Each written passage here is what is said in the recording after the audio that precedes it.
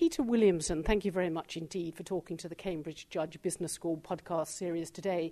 We're here at the CBAM WPP Distinguished Lecture and Panel looking at China and the rise of the BRICS. And as ever, your presentation was insightful. Tell us a little bit about how China is building its brand image and why it's being so successful. Well, one of the things I think is important to realize about brands is, I think, as President Obama famously put, you can't put lipstick on a pig. So you need to be able to have a source of value added and a differentiated offering for the consumer before you can use the brand to have a sound, to build on a sound platform. So what I think is very important is to understand that Chinese companies have been ramping up their innovation and value added, and that has provided that sort of platform for brands to be built upon. And we're just at the cusp of them starting to build brands, firstly inside China, and I think eventually overseas as well. Yes, because there's the domestic market and the international market, but the domestic market is huge, something you always point out. But also the time that it takes to get innovation to market is so speeded up compared to the West. That's what I think has surprised many Western commentators. They thought that it would take 20 or 30 years for China to make any significant steps forward on innovation. But of course, in a market that's growing at double-digit rates, you have enormous ability to drive down a learning curve fast, to run things out into the market, get feedback from the customers, improve them. So actually, the innovation process can move a lot faster in these BRIC markets than it can in the mature markets, where you don't have the same growth and therefore you don't have the same beautiful sandbox to use to test and improve things. And it's also the organisation, isn't it, itself. You talked about the number of engineers in China, just, how quickly they can innovate and, if you like, grasp and take hold of a market and then become the brand leader.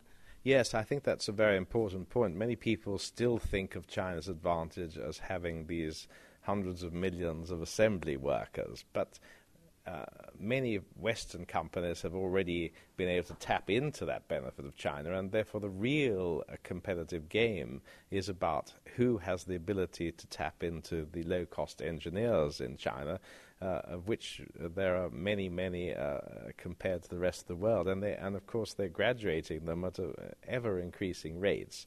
And a disproportionate amount of the graduates in China, of course, are in science and engineering compared to the West. But if we looked at those top 50 brands that were unveiled at the end, we saw China Mobile, we saw food, drink, we saw insurance companies as well, didn't we?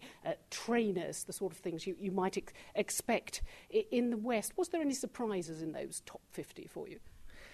I think one thing that struck me is that some of the new technology companies like Baidu in internet search or so forth in the new technology are starting to come through in China. And again, partly because China is such a fertile market for developing these kind of new technology, new digital type of products and services, innovations moving very fast in that area. So you did see the traditional ones that one would expect, the big banks, the big telecoms companies, but what I think will term the innovators are also building brands in new areas like the internet. And that's what you talked about, perhaps the lack of social entrepreneurs in China, didn't you, compared to the other economies, say, for instance, India?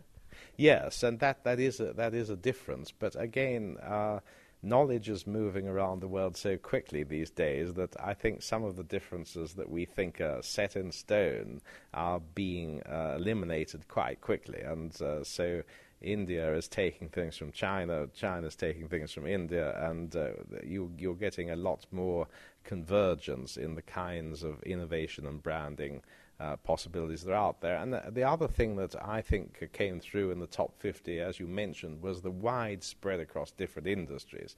But when you think about it, it's not so surprising that that would be the case, because we should remember that inside China, all companies are facing intense competition.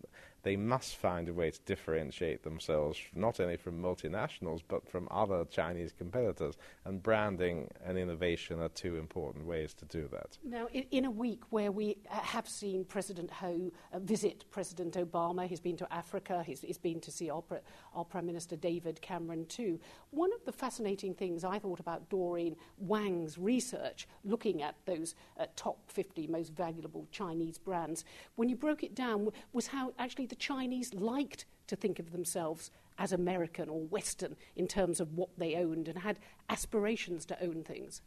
Yes, I think that's true, but one of the subtle distinctions I think that you need to make there that came out in her results is that it's not only Western or American brand associations that they're interested in. They're open to so many different possibilities of brand building and brand loyalty, and they could be Chinese, they could be American, they might be European, or they might be Japanese or Korean or something else. So it's a very fluid environment, and I think it's important in that environment to make sure that we don't carry too much of our prejudices and thinking from the way people approach brands in our markets, because it might be quite different. And I think the distinction between the way Chinese think about foreign brands and Chinese brands is often way overstated. They're just interested in brands and the value proposition that companies can put forward to them.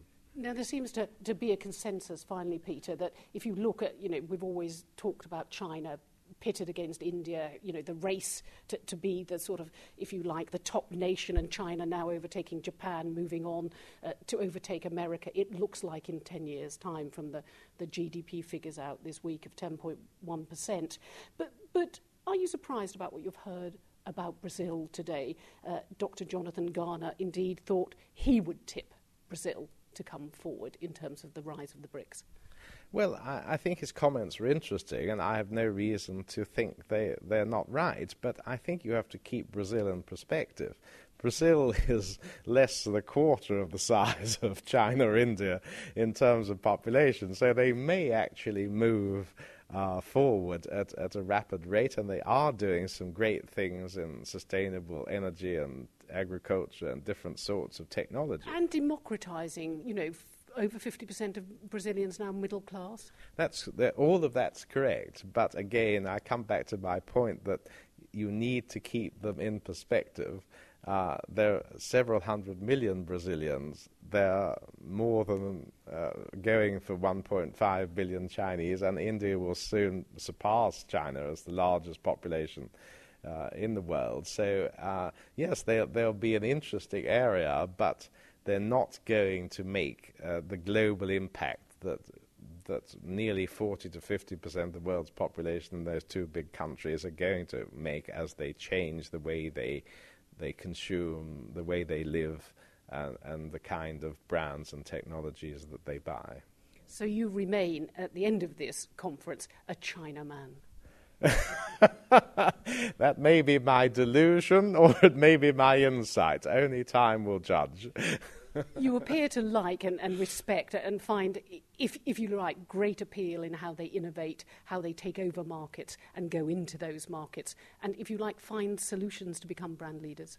I think the thing that is nice in all of these high-growth countries is the sort of can-do attitude and willingness to find ways forward and not to see obstacles as insurmountable. And sometimes, we've become very cynical and sort of downbeat in the West, especially after the financial crisis. And that doesn't actually help you move forward compared to economies where most people have a very positive outlook on the future.